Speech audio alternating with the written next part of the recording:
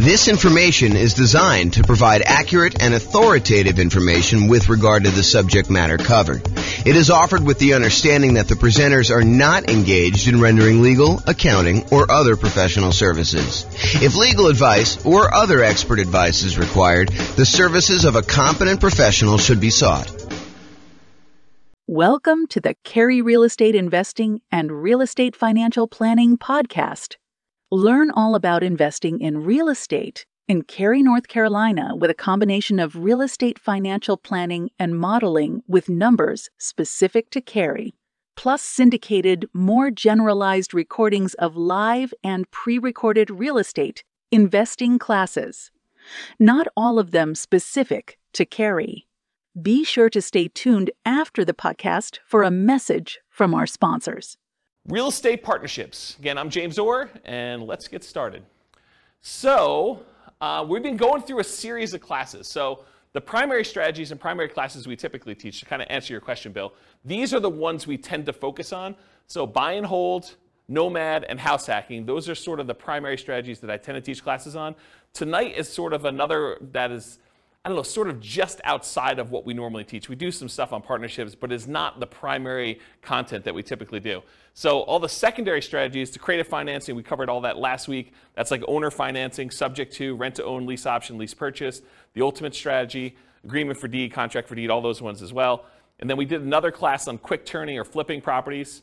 We did another class on the BRRRR strategy, which is buy, rehab, rent, refinance, and then the last star, if you want to do it, is to repeat that process over and over again.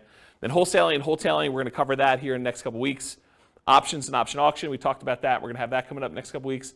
Tax liens and tax deeds, again, we're going to cover those.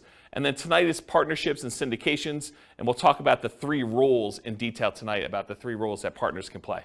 And then the stuff that I'm not going to cover, real estate investment trusts, you can go talk to your stockbroker about buying a real estate investment trust or your financial planner. Or covering other strategies, probate, short sales, foreclosures, and pre-foreclosures. Those are sort of like topics that are covered in other strategies, so we're not going to have separate classes on those. So any questions on the real estate investing strategies and like what we're covering and what we've covered so far? Okay, awesome. All right, so partner rules. Before I go into a lot of detail about partnerships and everything else, I want to explain to you that we break down partnerships into three roles. There's the deal maker, also called a syndicator, someone who goes out there, does all the work, finds the deal, ties up the deal, brings the other partners together, raises the money, gets finds someone to get the loan for the partnership, usually manages the deal itself, manages the partnership itself, usually kind of coordinates filing taxes and all the other paperwork associated with that. In some cases, they manage the property, like actually do the property management, or they'll manage the property manager. They're also, liquidating the deal and getting out of the deal. So the deal maker syndicator is the guy that puts everything together and kind of organizes the partnership. That's that one role. The next role is the money partner. Pretty obvious, they bring the money.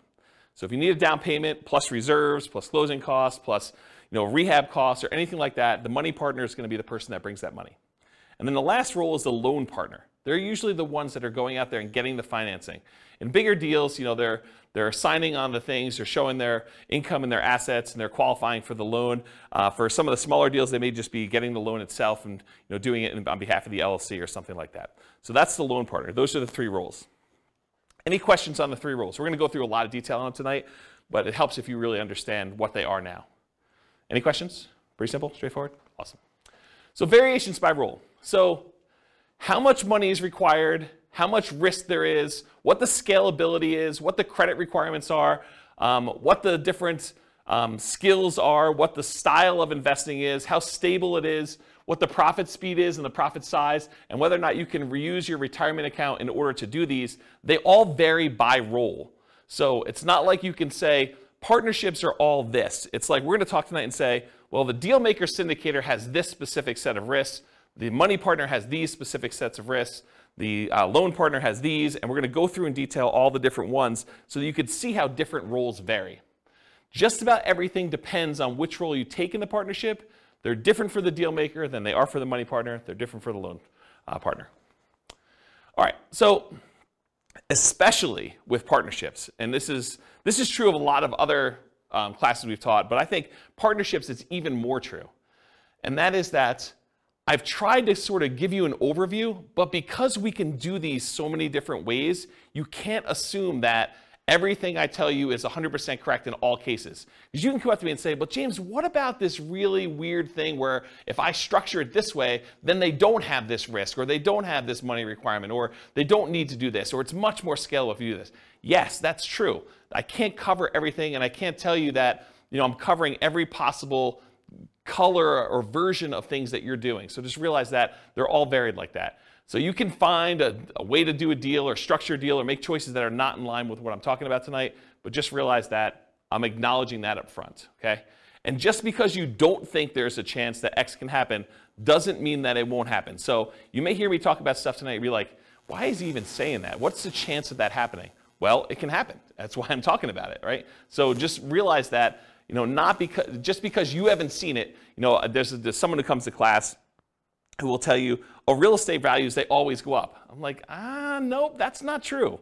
So you get the idea that there are these things that just because you haven't seen it happen doesn't mean that it won't happen to you in the future and that it can't happen. Do your own research. This is intended to be a starting point for discussion.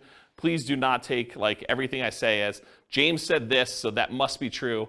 Go do this as a starting point to research and say, oh, he said something about that. Maybe I should look into it or talk to my attorney or whatever you're going to do about that. Any questions on exceptions? Cool. All right, so real estate partnership variations. Real estate partnership variations. So these can be formally structured in a number of ways. I'll talk about, I have 3 active partnerships still going on. In all 3 of them, I am the money partner. I'm the money partner in all 3 of them that remain. One of them is for a 100-unit apartment complex. I'm a minority money partner in that one. Another one is for a single-family home. I'm a money partner in that one. And another one is for a small group of single-family homes. And I'm a money partner in that one. I've done partnerships before in various capacities. In some cases, I was the deal maker syndicator. In some cases, I was, I don't know if I've been loan partner in a long time, if I have. It's been a while since I did loan partners. I've been using loan spots for my own stuff. So if I did do loan stuff, it was early on. But primarily, my role has been money partner. So just to kind of talk about these. So in one of the deals, it's a very simple structure. It's an LLC. There's 2 owners, and it's really simple. In another one, there's an LLC, and there's several owners, and there's the syndicator who's doing the overwhelming majority stuff, and the syndicator also happens to be the loan partner in that one. And then the 100 units, I think it's an LLC. It's been so long. I think it's an LLC, and there's a lot of investors in it. And I think there's a loan signer for that one, although I'm not the deal syndicator and I have less insight as to exactly what's going on in that particular one. So to give you an idea of how you could structure these, and there's lots of different ways to structure them. I mean, you could structure these as general partnerships where you and someone else get together and you just agree to buy a whole bunch of properties. Or you could do it deal by deal. You could do it house by house. You could structure these any number of ways. And depending on what strategy you're doing, you might want to structure them different ways. So just realize there's a lot of variation there. You could do these real estate partnerships with almost any of the real estate strategies we've talked about. So you could do partnerships to do buy and hold. You could do partnerships to do house hacking. You could do partnerships to do some type of nomad. I mean, that's what nomad by proxy is largely, right? You could do these strategies with fix and flips. You could do these strategies with creative financing. So there's a lot of different strategies you can use to do these with. You don't have to do any one particular one. What else on here? Buy and hold tends to be the most common probably for real estate investing strategies. And it can be any one or more of the 3 roles, and sometimes the deal does not require a role. For example, last week we talked about creative financing and buying properties subject to. And in those cases, do you need a loan partner? Who's really acting as the sort of de facto loan partner? The seller. Yeah, the seller, because you're actually taking over existing financing. So you don't need to bring in a separate partner. They sort of are acting indirectly as the loan partner in that particular deal. So sometimes roles don't exist in those. You could do this in local markets or remotely. So if you're having a hard time finding deals that are worth buying, you don't have to do your deals here locally. You could do partnerships in other markets. There's someone who I know is doing a pretty large syndication, and part of their pitch for how they're going out there and raising money is they're doing geographic diversification. They're going to buy a couple of commercial apartment buildings and some commercial office buildings, and I think they're even doing like a hotel, and they're kind of doing this geographically diversified, so it's not all in one city. They plan on having I think they're buying like 10 properties or something, 10 big properties, and they're doing this geographically diversified. So you don't have to do this in your local market, and sometimes you may want to structure these such that you have diversification. That could be one of your angles to do these in. Let's see, can it be a property type? We'll focus primarily on single-family homes for modeling later. I think, Bill, you were asking whether or not we ever talk about commercial investing, apartment buildings and stuff. And yeah, we definitely do teach classes on that. But just because I'm talking about single-family homes tonight doesn't mean you can't do and structure these with apartment buildings. We're definitely seeing a trend toward cap rates on commercial properties being lower. And I think that's making these much harder for the commercial properties to make sense. Although, I think they're still viable investment options. So, okay, investor entrepreneur. So when we talk about this before, are you primarily investing either money with the hope of getting a return on your money, or are you primarily investing time, and in many cases some money, in order to get a return on your time? So for real estate partnerships, there are 3 roles. So for a money partner, what are they primarily investing? Are they investing time, or are they investing money? Money. It's really obvious, right? That's the big obvious one, right? And money partner coming in, they're usually investing money. They don't expect to do a lot of work, so they're investing money and they're expecting to get a return on that. What about the deal maker or syndicator? Are they typically investing their own money or their time in order to get a return on their time or a return on their money? What do you think? Time. Yeah, the deal syndicator is the one doing all the work and they're putting in all the effort. And they expect to be compensated for that effort and that time that they put in. So they're really more of a time sort of a thing. So it's more like real estate entrepreneurship for them. What about the loan partner? For a loan partner who's going in and signing and personally guaranteeing a loan, are they primarily investing time or are they investing money? Yeah, it's kind of a weird one, right? Because they're really not doing much of either. They're more real estate entrepreneurship-like because they're not investing money, but they're not doing a lot of time either. They're signing some documents and they're having to maintain their job, get financing and use their credit in order to do that. So if you had to force me to choose between real estate entrepreneurship and real estate investing for them, I would say it's entrepreneurship-like, because it's not really that they're investing a lot of time, but it's more like that than it is real estate investing-like. Any questions on this?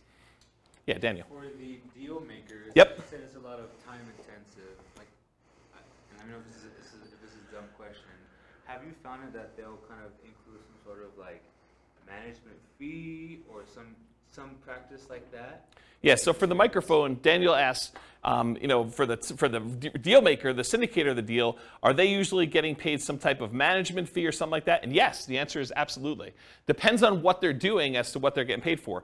In some partnerships, they may charge an acquisition fee, so a fee to go out there and find the deal, put the deal together, and a lot of times they'll take a percentage off the top or a dollar amount off the top. They might say, we're taking 1% fee on the money we raise, or the first deal that we put together, the price of the deal, or whatever they're doing that way, in order to be compensated for all the work that goes into finding the deal, putting the deal under contract, doing all the due diligence, finding all the money lenders or the money partners and the loan partners, and kind of doing all that. So they may charge some type of acquisition fee. They may charge some ongoing property management. If they're doing the property management themselves, they may charge some type of partnership management fee. They may charge like a dissolution fee of some sort. They may charge some fee for overseeing taxes, like if they're got to do tax returns and kind of send out updates and do management meetings where you're getting advice or input from the partners. So they could be charging fees for all those different things. So yeah, there's definitely some fees involved. And are you doing that? Do you typically see acquisition fees and partnership management fees when you and a buddy get together to go buy rentals? Probably not, right? I mean, I think that makes sense. But as you get into bigger deals, where there's a lot more time and energy invested, and sometimes money up front, then getting paid for that stuff, I think, makes a lot more sense. Does that answer your question? Yeah. Okay, cool. Did you have a question, Cole? I saw you do something. Okay, cool. All right, any questions about this? Cool. So money required. So sometimes it's fronted by the deal maker syndicator, but it could be entirely funded by the money partner coming in. But often the loan partner does not have any expenses. It's covered by the partnership. So here's where the money is usually required for partnerships. And of course, the strategy may dictate where you spend money. You may need rehab money if you're doing more fix-up than if you did buy and hold or creative financing, or you're buying pretty houses or something. So money to consult with a local attorney to get the correct paperwork and advice. I think if you're going to do these, you want to make sure that you are willing to invest the money in order to do it right from the beginning.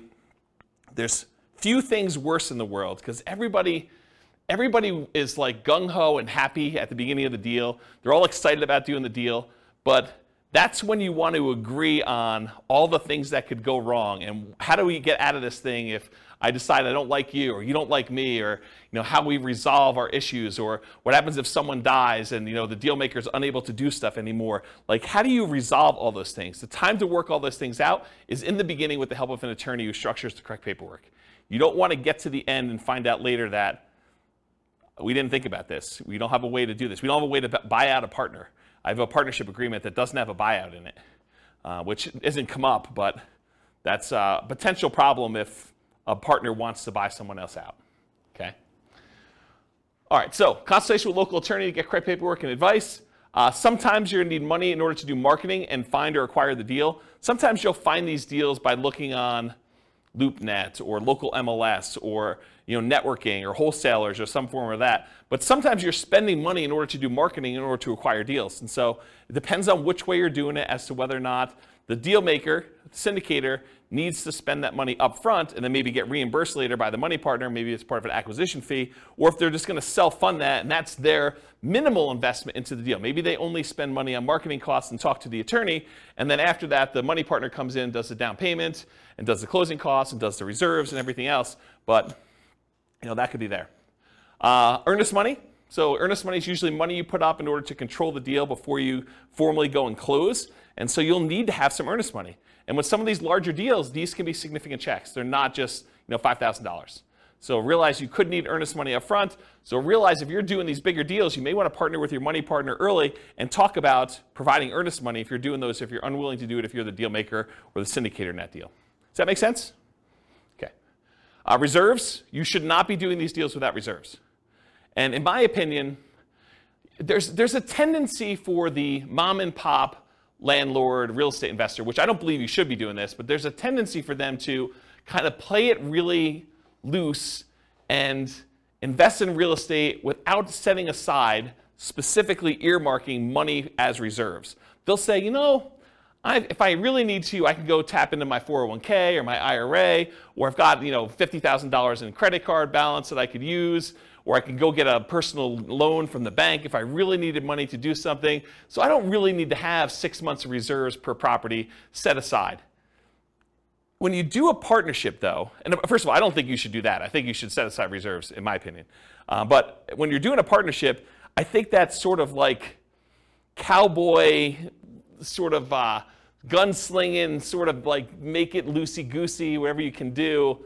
I don't think that flies as much. Because if you've got a money partner and they've already put in $100,000 in order to do a deal, and you go to them and say, hey, we didn't have reserves set aside, but we got a roof, and the roof's going to cost whatever it is, $20,000 on this building that we just bought. I need $20,000. And they're like, I don't have $20,000 right now. I just made another investment. I've used up all the money. I didn't keep reserves set aside for you doing that. And you should probably have that in your agreement as to how that all works too. But you probably should have some money set aside for those types of things when you're doing your partnership. Which, when you're doing your deal analysis, you want to make sure you include reserves there for doing that. And we do a whole class on the importance of doing reserves when you do your deal analysis.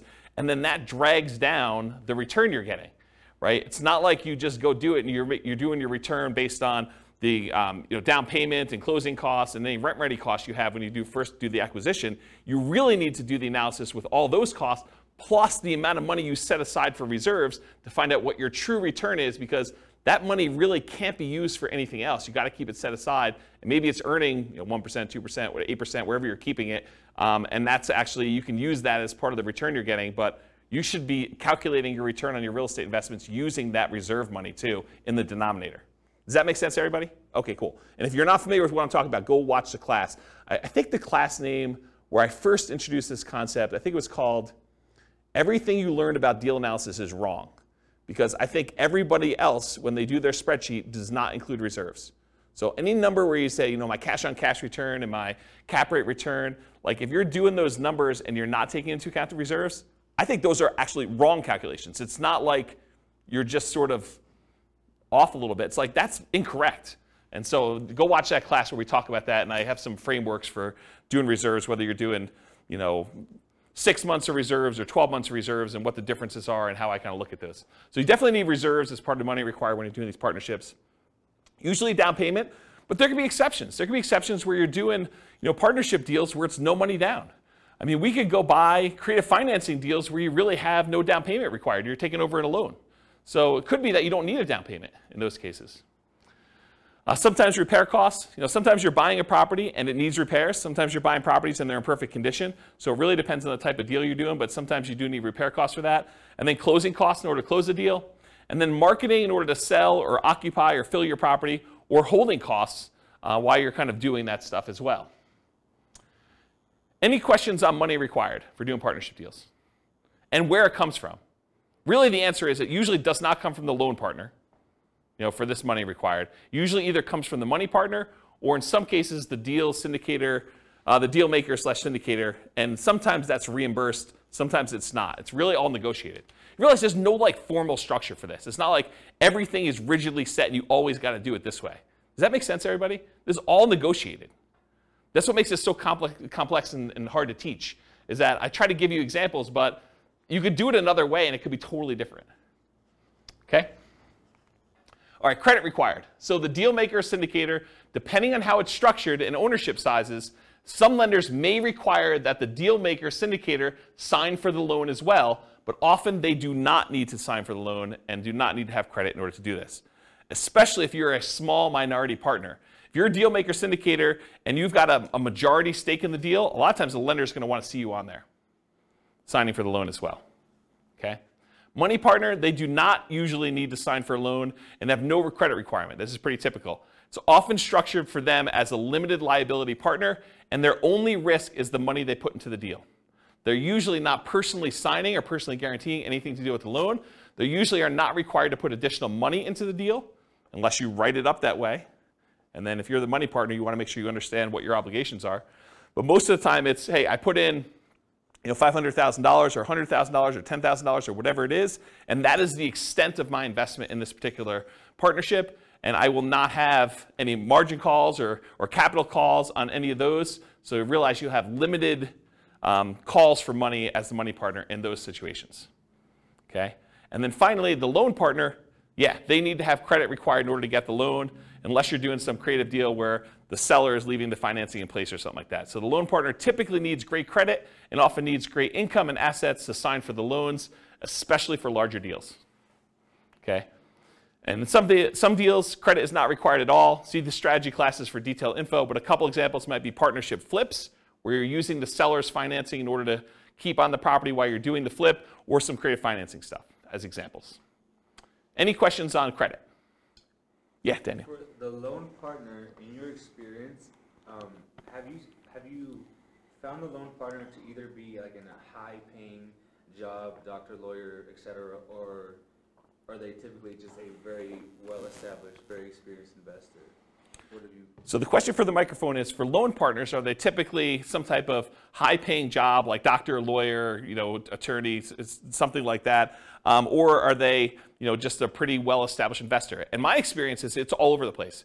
Like one of the partners I have is a very well-established real estate investor. They're not a doctor or lawyer or anything like that.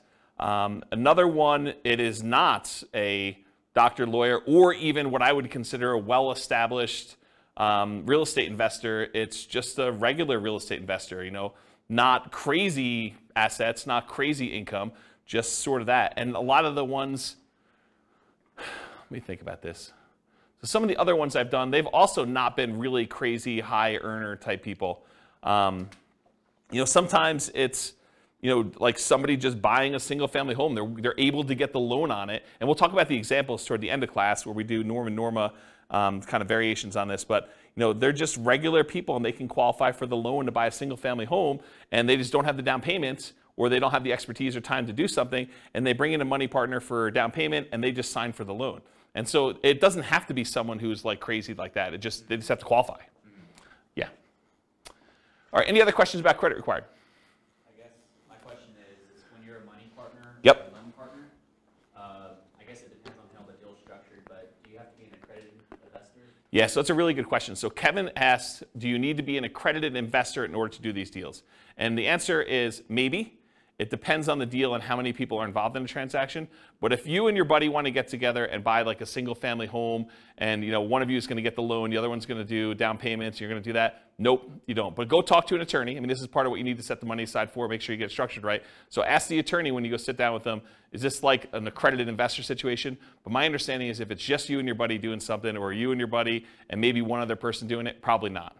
If you're going to go out there and formally raise money, and there's regulations, Cole may actually know, you can talk to him after class if he may know, but there's rules about like what requires accreditation and what requires, there's like another level in that too, right? I think if it's like a real estate investment trust that's registered with the SEC, you're more likely to have something like that. Yeah. For the small, like single family deals, no. Yeah, so just go find out. Talk to an attorney. You're gonna want to talk to an attorney. You should be not be doing this without paperwork at all. And you definitely should go get advice from somebody. So this is like a 2-minute question you ask that's part of your hour or two that you're going to get with your attorney. So just go ahead and ask that and make sure you're doing it right, rather than me give you bad advice. And my understanding is these laws are becoming much more friendly for doing these types of deals too. I'm just seeing regulations coming across saying that they're going to reduce the requirements in some form. So, I mean, all this stuff changes. So, yeah, don't rely on what you're hearing here. Go talk to an attorney. It's the best answer. Any other questions? Cool. So skills required. And the skills required for the deal maker syndicator are significantly more involved than the skills required for the money lender or the loan partner. So the whole left-hand side of this slide is all the deal maker skills, and then the right-hand side, there's like a couple lines for that, okay? So I'm gonna cover the money partner and loan partner first because they're easy, okay? Money partner, you gotta have the money or access to the money in form of assets or credit.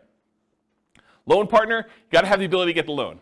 You need to have credit, income, and in some cases, assets. Pretty easy. That's it for those. Any questions on those before I go into all the deal maker syndicator stuff? Okay. So deal maker syndicator, you got to find the deals. I mean, that's your job, right? You're out there finding amazing deals in order to bring in partners that want to invest with you. So you got to go find deals, and in some cases, that's going to require marketing skills. If you're not just going to the MLS and trying to do a deal that way, and you could sort of like see between the lines of like deals that are in plain sight, but you know what to do with them in order to make them really, really profitable. A really basic example of this would be, buying a property that you're going to convert as a short-term rental.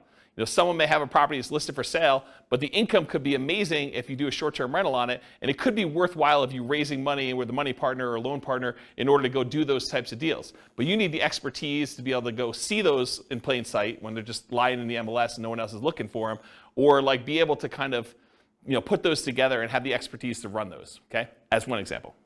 James, Yeah, question. Question about the money partner. Yeah. So, like maybe in your case scenario, do they essentially just need proof of funds type of thing, or are they looking into your finances more than just that, like to qualify, the loan partner qualify? Yeah, so Nathan asked, Like how involved is their search into your... yeah, so Nathan asked whether or not the money partner is going to need to like have someone come in and look at all their financing and confirm that they have the money and where it's coming from and source it and everything. And it depends.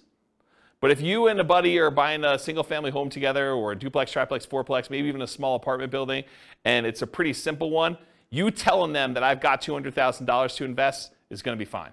They're not going to need to go do that. When you get the loan, they may or may not ask you, the lender may or may not ask you where those funds came from, just to kind of know. So make sure you go talk to whoever's doing the loan or talk to the money partner, make sure you structure all that correctly. But in most cases, I don't even think that's come up for me.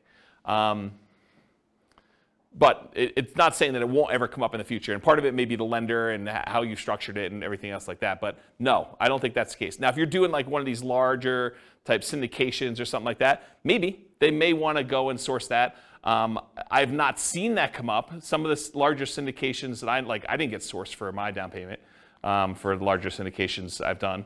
And the ones that I know about going on now, I understand their process is basically you need to have your attorney or CPA just sign a statement that says you're accredited. and they're not looking at stuff. You just need to do that and send in your check. So I don't think they're doing anything like that. So it probably depends, but in most cases, no, I don't think that's going to be an issue. Does that answer your question? Okay, cool.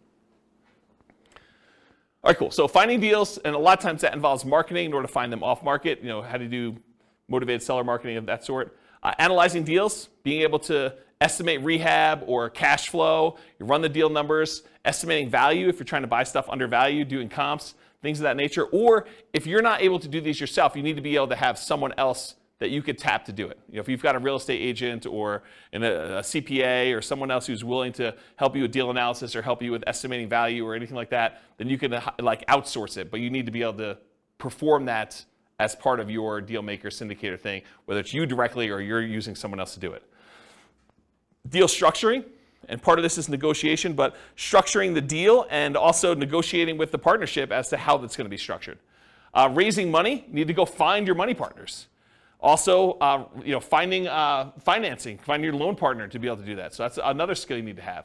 Managing the partners and the partnership itself. You need to know what is involved in running a partnership and managing the partnership and getting taxes done and having meetings and giving updates and making decisions and following the guidelines for the agreement, the LLC or the entity that you're using in order to do this. You need to be able to run the partnership and deal with partners. I mean, people with money can be a little bit strange. So if you've got, somebody who you've been really friendly with, and then all of a sudden they give you $300,000, they may start treating you very differently, and you may need to deal with that person.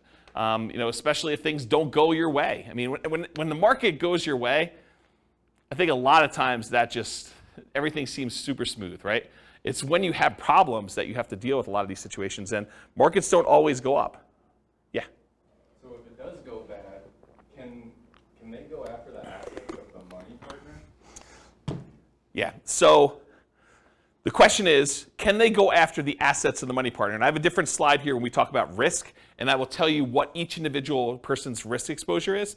But part of it is how it's structured and what people are doing and what people are promising, right? I could see a situation, I wouldn't recommend this, but I could see a situation where a money partner has written into their LLC agreement or their operating agreement or whatever they're doing that basically says, if we run short on money, you are agreeing to provide additional money to kind of hold the partnership over. And it could be, unlimited. I mean, it could be just not clearly stated as to what that is. And I don't think that's an unusual clause to have in there, right? Like, what happens if we run out of money? Who's going to bring in the money? So I don't think it's an unusual situation to do that. But if I'm the money partner, I want to know what my exposure is, and I want to know what the obligations I have and what my risk is and how that might all play out. And if you're the money partner in that deal, maybe you say, I don't want to have that obligation. Maybe that's on the deal maker syndicator, and that's part of the, if a deal maker syndicator has good financial strength, that could be a benefit that they offer. Say, look, you're bringing in the money, you're bringing in $100,000 or $250,000 or $1 million or whatever it is, but that's your only money that you're going to bring in. If we ever need money, I will personally provide that, and it says so in the operating agreement. But we'll talk about risk here in a little bit. Okay? Answer your question? Okay, cool. Selling or filling the property, if you're doing that. Property management, and this could be, you hiring a property management company and managing the manager, or it could be you actually, as the deal maker syndicator, doing the actual property management. Taking calls from tenants, screening tenants, putting tenants in properties, filling out leases, doing renewals, dealing with, requests for maintenance on properties. Like all that stuff could be you as a deal maker syndicator, and part of your negotiation of what you're charging and what you're getting paid is part of like what you're doing, what you're providing. Rehab on the property, so you might be doing some work yourself, you may be managing subcontractors, or you might be managing a general contractor depending on what you're doing, and even if there is rehab on the types of deals you're doing. And then maybe sales skills. You got to sell the seller if you're out there doing deals with individual sellers directly, you're not going through brokers. You got to be able to sell the buyer if you're selling properties. That's a sales skill. Or if you got to sell the partners on why they should do this partnership deal with you. So it's a sales skill. It's not just, I love real estate, I like looking at properties on the weekend. It's, it's salesmanship and probably some technical skills as well. Any questions on skills? You can see the deal maker is responsible for a lot of stuff. On the deal structuring, like when you're talking percentage of ownership. Yep. Say I go in with a buddy, I got 50 grand, he's got the good job. We both find the deal together.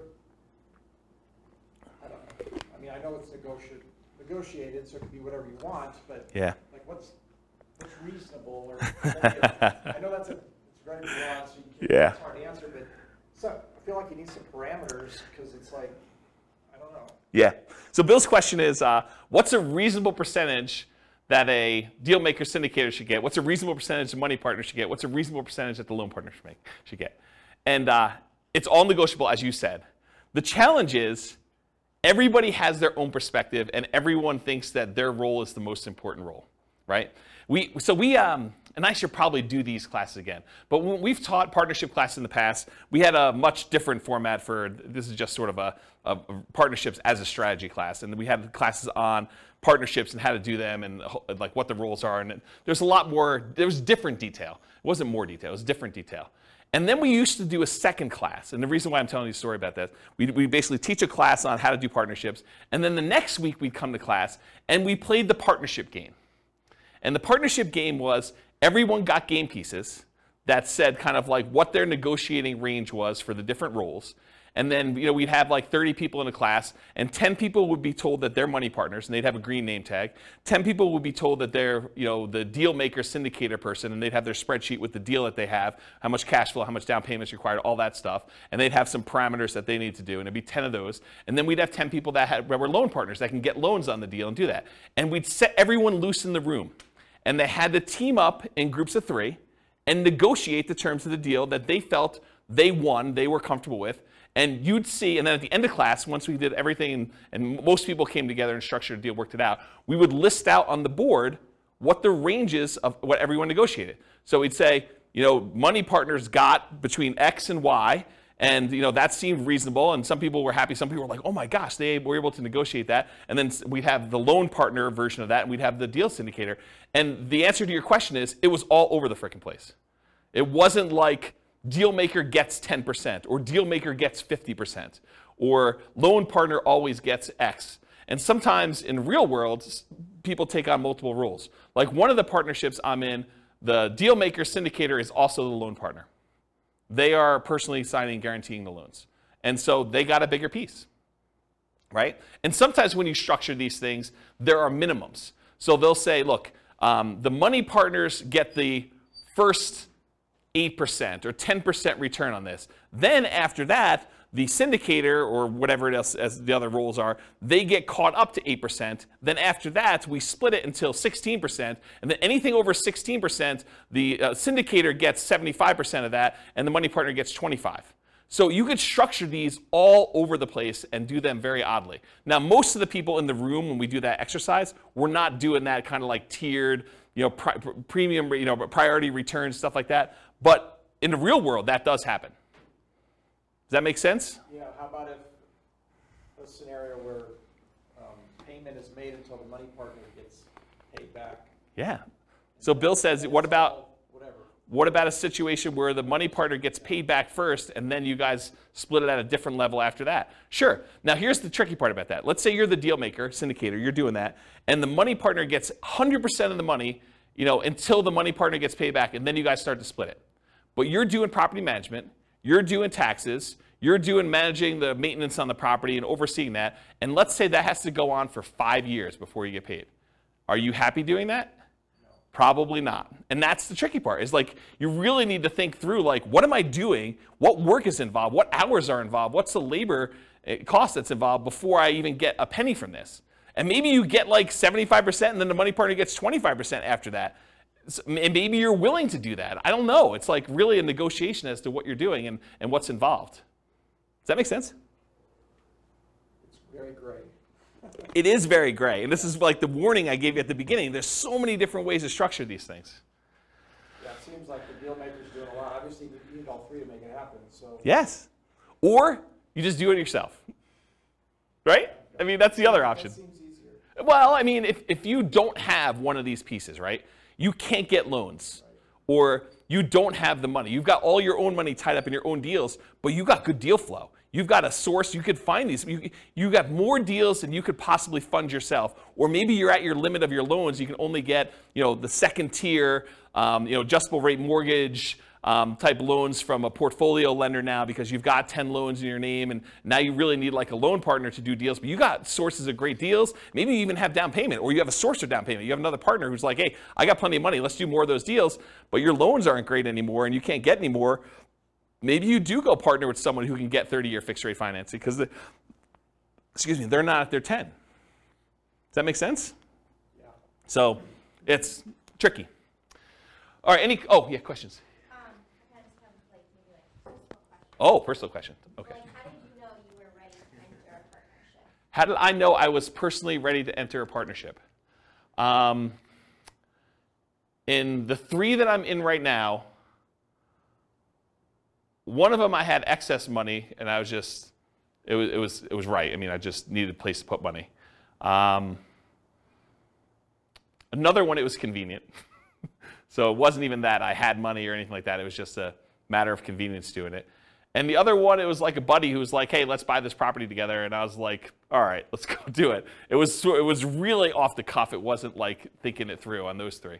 And in the past, sometimes I've intentionally sought out partnerships. So it was very deliberate going in, and I knew I wanted to do it. Yeah, so I don't know. That's kind of, but I don't know. Sometimes it's like, especially when you know the investment. I mean, I was already buying another one in the same neighborhood at the same time. So I just bought 1.5, right? Because another buddy of mine was like, hey, let's go do this. I'm like, great. You do the loan for that one. I'll kind of oversee it. You know, that's what we'll do this, and then we'll split it 50-50. That was the way we structured that particular one. You put up half the money, I put up half the money. We're basically not going to pull profits out. We're just going to let the money sit in reserves. If we want to pull money out later, we can do that. But we're just letting it just sit there and accumulate reserves and holding on to it. And, you know, that was the way we structured that one. And Yeah. when there's like more than you and a buddy, do you guys have like meetings like monthly? Not monthly. Or quarterly or whatever? Yeah. Just, like, make sure that like the deal makers like doing taxes and all. Yeah, the question was, how often do you meet as you know when you're doing these deals? And I think it does increase with complexity. Like the buddy and I one, we still have to meet for the LLC. So there are meetings, usually done via email in this case, but there's still meetings. Not that I can't get on the phone, but they're usually just paper trail sort of stuff. They're done that way. But yeah, when you do the bigger ones, there's meetings. The larger one is usually like there's a webinar, and that's sort of the meeting where there's information given out that way. But I don't personally attend the webinars. I sort of just let it go. I'm not super, maybe I shouldn't even be saying this, but I'm not super involved. It's just like, I don't even list it. Like when I do my modeling, I don't even list it on there. Like it's that type deal.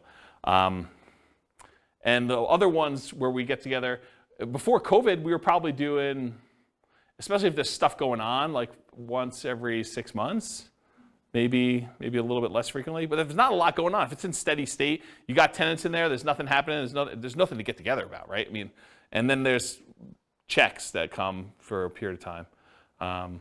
So yeah. Does that help? Yeah. Okay, cool. Yeah. Can you use 1031 money into? Yes. The question was, can you 1031 money between partnerships and into other stuff? It's like kind. So check with your CPA to verify this, but if you're investing in real estate, you can move money from real estate to other real estate. Even if it's a syndication? So it's my understanding, but check with your CPA to verify. The question was, even if it's a syndication, and that's my understanding if you can, but do you do any of those? No, not a lot, but you can, even into real estate investment trusts. Yeah, so I'm not going to say his name because I don't want to put him on the hook for any obligation or liability there, but he would know, and you could do it. Yeah, sources, yeah. Does that count for e-REITs, like electronic REITs that aren't publicly traded? They're just a fund, like fund. I wouldn't know about e-REITs. Yeah, we don't know about e-REITs. Yeah, do your own research. Again, this is part of it is talking to your CPA, right? Like, I don't know. In general, I love teaching classes and providing information, but it's a starting point for you to go, oh, here's my list of questions for my accountant. Here's my list of questions for my attorney to verify that what James said is true. You should not believe anything I say is like true, right? Like, I think it's true, and I'm not trying to deliberately giving you false information, but part of your job is to go do your own due diligence and verify this. And so go talk to an attorney, go talk to your CPA to make sure that for your specific situation, in your specific area, that what I'm telling you is correct. Yeah. All right, any questions on skills required? Stability. So Shane Parrish, who is from Farnham Street, sent out an email on his blog. This is probably months ago at this point. And in the article, he basically talked about this idea of things being stable, whether something is actively stable or passively stable. Something is actively stable, it requires your attention and your input in order to make sure that you don't die or something bad doesn't happen. And the example I think he used for that is his example was flying a jet. If you fly a jet and you're not actively engaged in flying the jet, things could go very, very badly and you could die. Versus an example of passively stable is like a boat. If you're in a boat and you stop rowing, the boat will just float there. And it's sort of like passively stable in that way. Real estate as a whole, not partnerships specifically, but real estate as a whole is actively stable. If you don't do anything with your real estate, if you're not paying your taxes and if you don't have to have insurance, but if you don't pay your taxes at least, you're going to lose the property. If you've got a mortgage on the property, you're not paying that, you're going to lose the property. And if you're not managing your tenants and managing your properties and doing maintenance on them, it's required. So it's actively stable in general. Partnerships specifically vary a little bit based on the role, but they are also actively stable. So for example, the real estate partnership where you're the deal maker or syndicator, that in my opinion is very actively stable. You have to be doing stuff actively in order to keep that thing running. You need to be managing the partnership, you need to be managing the financing, you got to be managing the property manager or the tenants directly. You got to be doing all that stuff. For a money partner or a loan partner, yeah, it's actively stable in that the investment requires some work to be done, but do you really have to be doing a lot personally? Probably not. But there is something involved in there. And so I put down it's actively stable just because real estate in general is, but you're not having to do a lot of stuff yourself. In some cases, you may need to submit financials, especially if you're doing like these larger deals or commercial loans. A lot of lenders are going to want updated financials every X period of time, whether that's a year or 5 years or 6 months or whatever it is. They'll want to see some updated financials from you to make sure that everything's good. Otherwise, they can call the loan due. For smaller deals, that's probably not happening. But that's a possibility as an example for the loan partner. And for the money partner, maybe you have some responsibilities to put more money in. Depends on what your agreement says. Okay, any other questions on stability? Sweet. Scalability. So is doing real estate partnerships scalable? Is it a way to build wealth? And how big can you get with it? So real estate partnerships for the deal maker or syndicator are often limited by deal flow. How many deals can you find, and are they good enough quality where you can actually get cash, money partners and loan partners in order to do those?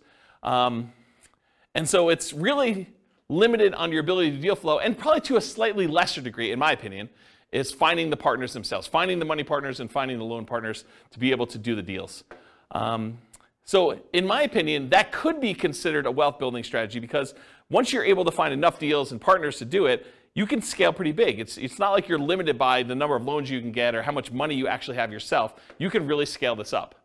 For money partners, it is limited by the money you have to invest. So it can largely be passive wealth building strategy, but it's scalable only based on how many partnerships you can find and how much money you actually have. So I don't know, I wouldn't consider that super scalable because you're limited by your own money stuff. Loan partners, it's very limited in my opinion. It's limited by the number of loans that you can personally guarantee and qualify for, and it's not typically scalable unless you graduate to signing for larger commercial loans. So you can scale it, but I think it's more limited if you're doing like single family homes, duplexes, triplexes, fourplexes. Once you get to larger deals, then it's a matter of your assets and your income and your ability to qualify for these larger deals. So depending on the real estate investing strategy being used by the partnership, there may be additional scaling limitations imposed by the strategy itself. So if you're doing things that are hard to scale just because the strategy is hard to scale, realize that could be an additional limitation for you. Any questions on scalability? Cool. So risk exposure. I think this was your question, Nick, right? All right, so let's talk about risk. For the deal maker syndicator, I've kind of arbitrarily given them a medium risk rating. Why is it medium? Well, I do think there's some risk, but it's usually not a lot of their own money, and it's usually not them personally guaranteeing signing a loan, although in some cases, they do have some of their own money invested in the deal, and in some cases, they are also personally signing and guaranteeing the loan. So if you had those in there, I'd probably say it'd be higher risk, but for the most part, the deal maker syndicator is not putting up their own money, and they're not signing for the loan, so their risk is sort of like medium. There's sort of their reputation at risk, there's their time at risk, and then you've got all the other risk of just being in the deal as to whether or not they're going to make money, which we'll talk about here in a minute. So the deal maker, I'd say, is sort of a medium risk. The money partner is also medium risk as well. They can lose their money, and it's usually limited to the amount of money that they invested. If you've got like a limited liability partnership or limited liability company, and they say, look, I'm going to invest $100,000, but that's all I'm putting in. There's no other things in the operating agreement or anything like that that says that they need to come up with more money, then that's their limit to how much they could lose in the partnership. It's not like they can go after them personally and do stuff, right? So unless they're managing the property and they have risk for part of the management too, which is a different thing. But a pure money partner, really that's their limitation. Now the loan partner is different though. The loan partner, and by the way, for the money partner, they're the first ones that lose money, right? If property values decline, where does that come from? It comes from the down payment. And so the down payment that the money partner gives is the first to lose money.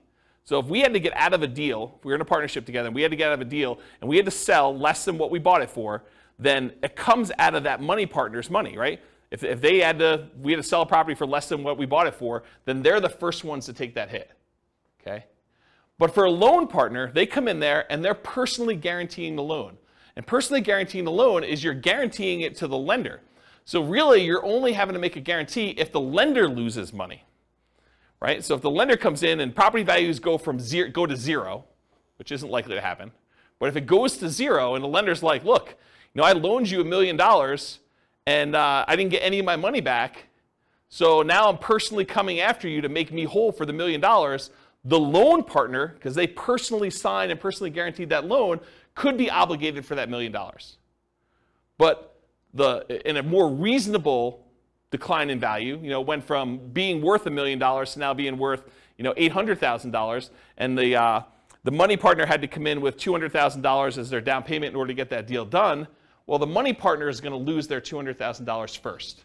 So the property values have to drop by 20% in this case in order to have the loan partner have any risk in the deal where they're going to lose some money. Does that make sense? Okay. So a loan partner I would also consider to be medium risk. So everyone has medium risk, but it's for different reasons. And I talked about the loan partner is typically protected by a healthy size cushion of down payment. So typically the money partner is the first in line with that risk. We talked about that. And the loan partner is technically unlimited risk, although theoretically it's more likely to be the amount of the loan that is their risk. It could be for more. If the property that you own is now worth negative money, it's going to cost $500,000 for the lender to actually clean up an environmental waste issue on the property, and they go after you for the whole loan balance plus the $500K in order to do the cleanup. It's more than the loan amount, right? Technically. So it could be something that's worth more than the loan amount. Although I think these are like really unusual examples, right? This is exceptional. All right, so the general risks of partnerships, not specific to any role. Possible marketing money, having spent money on marketing and not finding a deal, marketing to buy, marketing to occupy the property, marketing to sell. Possible rehab risks, so finding out something about the property while you go in there. You already bought it, you're doing rehab on the property, and things come up that you didn't expect. Possible interest rate risk. You buy the property, you're under contract on the property, there's an interest rate risk, or you're going to sell the property, you have a tenant buyer in there, and while you're holding the property, interest rates go up, and now your tenant buyer can't qualify, so you have the interest rate risk while that's happening. Possible price decline during ownership, I think that's self-explanatory. Possible rent decline during ownership, I think that's also self-explanatory. Then you've got all your typical tenant and property management risk. Being accused of violating fair housing or something like that. I think those are all the normal risks you have with just buy and hold strategies in general. That's an additional risk you have with the partnership. And possible partnership risk, and especially based on how the partnership is structured. If you do some type of general partnership where both you and your buddy are general partners in the deal and he does something stupid, you could be dragged into that. So realize how you structure these matter. You should go talk to an attorney and do that, but there's some partnership risk based on how partnerships are structured. And there may be additional risk depending on the real estate investing strategy being used. So if you're interested in a certain strategy, go watch that whole class and we talk about the risks specific to that strategy and you can go learn about those. Any questions on risks? Risks. There's my lisp coming out. If the money partner signs on the loan, I mean, you need the loan partner. If the money partner signs on a loan? Yeah. So if the money partner signs on a loan, they are the loan partner too. Right. So they're fulfilling both rules. Well, I guess I thought you said that sometimes the money partner also signed on the loan. Well, I guess you did. So we have two parties. So money partner doesn't usually sign for the loan. That's the unusual one. Usually who does have to additionally sign for the loan is the deal maker syndicator. Okay. Although if you own a large percentage of the deal, a lot of lenders will require you to sign too, just because you own a larger percentage. So it depends on lots of stuff, but I've seen that happen before. Yep. Any questions? Cool. So profit speed. How quickly do you make money, and what size of money do you make at one interval? The size is typically negotiated in the partnership agreement. So it really depends on like what your role is and what you negotiated. And it can vary depending on the real estate investing strategy of the partnership and how the partnership is structured. So it's really hard for me to answer this one, but I will try. Deal makers and syndicators, they can make money up front. I think Daniel had asked whether or not you can get paid for this. Yeah, you can make money up front as acquisition compensation. So putting together the deal, doing all the work, getting the deal going, getting it set up, having it go through to closing. Sometimes you can collect a fee for doing that. But you can also, as a deal maker, make money ongoing. A share of the profits, fees for work done, running the investment, doing management, doing all that other stuff. So you can get paid for doing that work. And then a lot of times deal makers, syndicators make the money at sale as being one of the owners. For money partners, it's typically not upfront. It's weird for you to go give $1 million to invest in a deal and immediately get compensated part of that back. It's unusual to have it structured that way. It could be, but it's really unusual. Typically, you get a profit of ongoing, like revenue coming in, cash flow, whatever it is, and at the sale as part of your equity. And then loan partners can be paid up front. They can be paid ongoing and or at sale. So one of the things we've done when we did the negotiation class is we would have loan partners that say, look, instead of getting paid 25% of the deal or $100 a month for as long as you have the loan, or $200 a month, or whatever it is, the loan partner says, look, for $3,000, one-time fee, I will sign on the loan for you, and you could have it out there for 3 years. So they just say, hey, look, I just want a one-time upfront fee of $3,000. So you just collect an extra $3,000 from the money partner, and then you and the money partner get to split everything else. So that's how you could structure that as one possible strategy. Okay? So that's an example of being paid up front. Or ongoing. Loan partner can get 10% of the whole deal, 50% of the whole deal if it came down to it. Whatever you guys negotiate. It could be part of cash flow. They could get a 20% of cash flow and no equity. You could structure these all different ways. Or they can be paid at sale. They have ownership, they have 20% ownership in the whole deal, and then get paid at sale. Maybe they're not getting any of the cash flow. Maybe the reason that the money partner wants to be involved is they want cash flow on their money, but the loan partner's like, hey, look, if I can get paid money when we sell this thing, I'm okay with that. So I want 20% of the equity, but 0% of the cash flow. Because some money partners, they're using their money because they want money to live on, essentially. Okay? Any questions on profit speed, profit size? Okay, finding deals. The deal maker syndicator is typically the source of the deal for the money partner and the loan partner. So the money partner is not usually the one out there finding deals. The loan partner is not usually the one out there finding deals. It's usually the deal maker syndicator. And where do they find deals?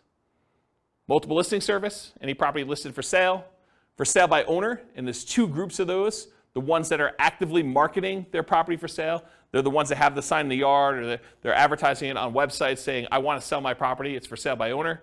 And then you've got all the hidden ones, the ones that don't really know that they are selling the property. It's like, I would sell, or I'm motivated, and if someone would come and offer me the right price, I would do that. And you usually find those either through networking or by putting out marketing and getting those guys to raise their hand saying, hey, my property is not up for sale yet for sale by owner, but I would be a seller. I would sell to you. And then finally, wholesalers. Those are the primary ways to find it. Someone who is out there finding deals and they're willing to assign their deal to you for a fee. More unusual ways to find deals: tax liens, tax deeds, tax sales, auctions like foreclosure sales or IRS auctions, and then any real estate owned by a bank. When a bank takes back a property through foreclosure, sometimes they'll keep it on their books and they're going to try to sell it directly before they list it in the MLS, and sometimes you could buy properties that way. So those are more unusual ways to find deals. Any questions about finding deals? Cool. So when you're analyzing deals, you can go download a copy of the spreadsheets, realestatefinancialplanner.com/spreadsheet, and you just run your deal as if you're doing a deal analysis for doing this. I thought about adding some stuff for partnerships, and I probably will add like separate tabs just to make it easy. You put in all the partners, what percentage of cash flow they're getting, what percentage of equity they're getting, and then it'll kind of like do some summaries for you and stuff like that. But I haven't gotten there yet. So if you guys are really, really interested in that, just drop me an email, especially if you're listening to this recording and I haven't done it yet, and that'll prompt me to see if that's something I want to move to the top of the list to do. But unless there's demand for it, I'm probably not going to immediately jump to do that. So you can go download the spreadsheet, realestatefinancialplanner.com/spreadsheet, and you can analyze deals, and then just realize whatever your cash flow is, you need to divide that up by whatever the shares are for which partner is which, and then how much equity proceeds from the sale you have, you need to divide that up by whatever partners are doing. You just do that manually for now. Any questions? Cool. So what kind of market conditions doing partnerships work in typically? It's markets where you can find desirable deals for partners, typically markets with good cash flow, typically markets with strong appreciation and rent appreciation. The challenging markets to do this in are markets with significant negative cash flow with reasonable down payments, and markets with no or negative appreciation and rent appreciation. So you don't have to do it in your market. If you think your market's not going to be growing, you can do this in other markets. That's one of the benefits. Or you could change your strategy to take advantage of forcing cash flow in markets where they typically don't have good cash flow. For example, short-term rentals. Any questions on market conditions? Cool. Accessibility, availability. So deal makers, syndicators. In many markets, there are plentiful deals you can select from the MLS. So in some markets, it's as easy as just picking the best deals of the bunch from the MLS. It's not a matter of are there deals, it's sifting and sorting through the deals that there are and finding the one that makes the most sense and picking that out. In other markets, you're sifting and sorting for the top deals, which I just talked about. In other markets, it might be challenging to find positive cash flowing properties except with significant down payments. So it might be hard in your marketplace to do this. Interest rates may be a significant factor where properties will cash flow or not. And then make sure that the property you're going to do the deal with, works for the type of strategy that you're trying to implement. As one example, don't go try to do a short-term rental in a neighborhood that has an HOA that prohibits short-term rentals. So verify that you're able to do the type of deal that you want to do. And then money and loan partners, you need to find the deal makers, syndicators with the deals that meet your investing criteria. So for them, you're not trying to find the deal as much as you're trying to find the deal maker syndicator who has the deal that makes sense for you. Does that make sense? Any questions? Cool. Using retirement accounts. So can you use your retirement account to do partnerships? For the deal maker and syndicator, you may be able to take your ownership interest in the name of your retirement account, usually a self-directed retirement account, but it is likely to limit what you can do on the deal because you can't self-deal or self-serve or something like that. There are limitations on what you could physically do when your self-directed IRA or self-directed 401k is the one that owns the property. For a money partner, yep, you can usually invest in these with your self-directed retirement accounts because you're not usually one doing any of the work. And then for a loan partner, maybe, but it's depending on how it's structured. So you want to go talk to your advisor to make sure you get good advice on that. But depending on how it's structured, you probably can, but there's probably some weird exceptions to that one. Any questions on whether or not you can use your retirement account to do partnerships? Cool. All right, so now we're going to go into more of the quantitative analysis. So you'll notice the structure of this class and the previous classes and all the different strategies. I sort of do a more qualitative analysis of like how the deals work, what the risks are, what the scalability is, what money is required, what skills are required, all those different things. And now I'm going to switch over and I'm going to do numbers. And I don't think a lot of folks do number-based analysis for different strategies, especially comparing one strategy to another where you compare numbers. And so that's what we're going to take for the rest of the time. We got like 45 minutes left or so. And I'm going to dig into different strategies, how long they take for you to achieve financial independence. And then we're going to look at how partnerships perform for you achieving financial independence. But I will tell you, as we've discussed in detail tonight, it is really hard to formulate like what a reasonable setup for these things are, right? Like there's so many variations and so many different things you could do that it's going to be really tricky to do this. And You probably want to go do additional modeling depending on what you're specifically doing. I'll do some really kind of like plain vanilla-ish ones, but there's so many different variations on this. It's going to be really, really hard to just pick one and do it. All right, so for deal makers, syndicators, partnership requires work and effort like a job. So when we do modeling for it, it often shows up as income when we model it.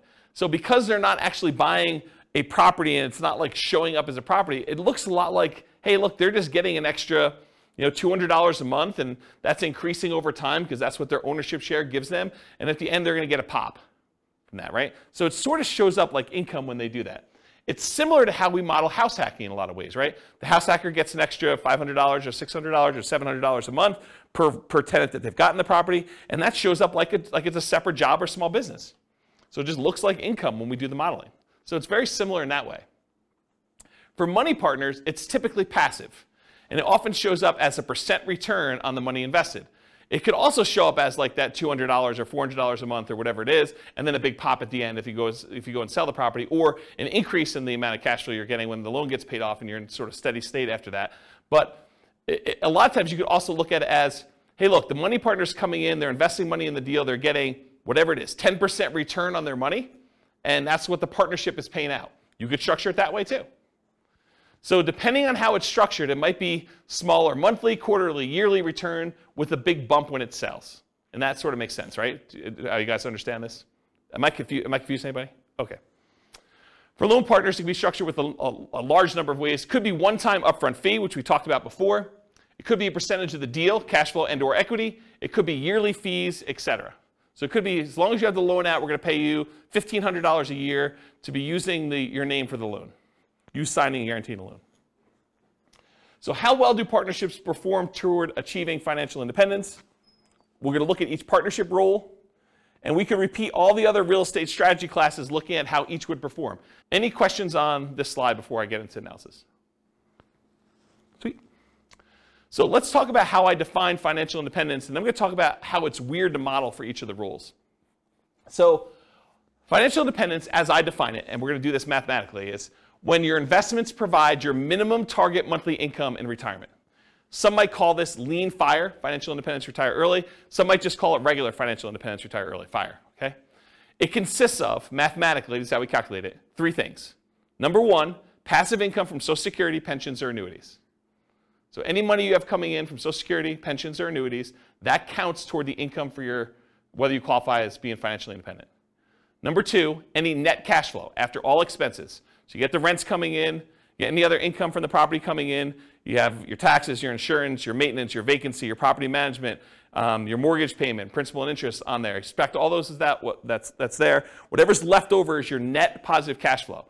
What that number is, that contributes, that net positive cash flow, or negative, contributes toward your financial independence number. And then number 3, whatever your yearly safe withdrawal rate is on any invested assets, not including your real estate equity.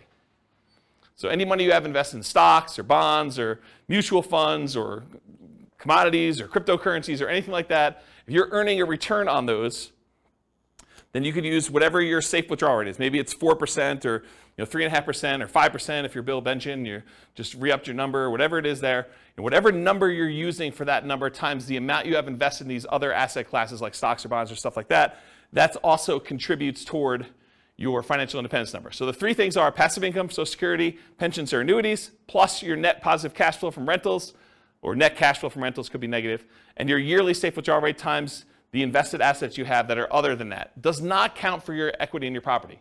You can't say I have $1 million in equity in my property times my safe withdrawal rate and I'm getting cash flow on that property. No, that's not how that works. Okay? So those 3 things.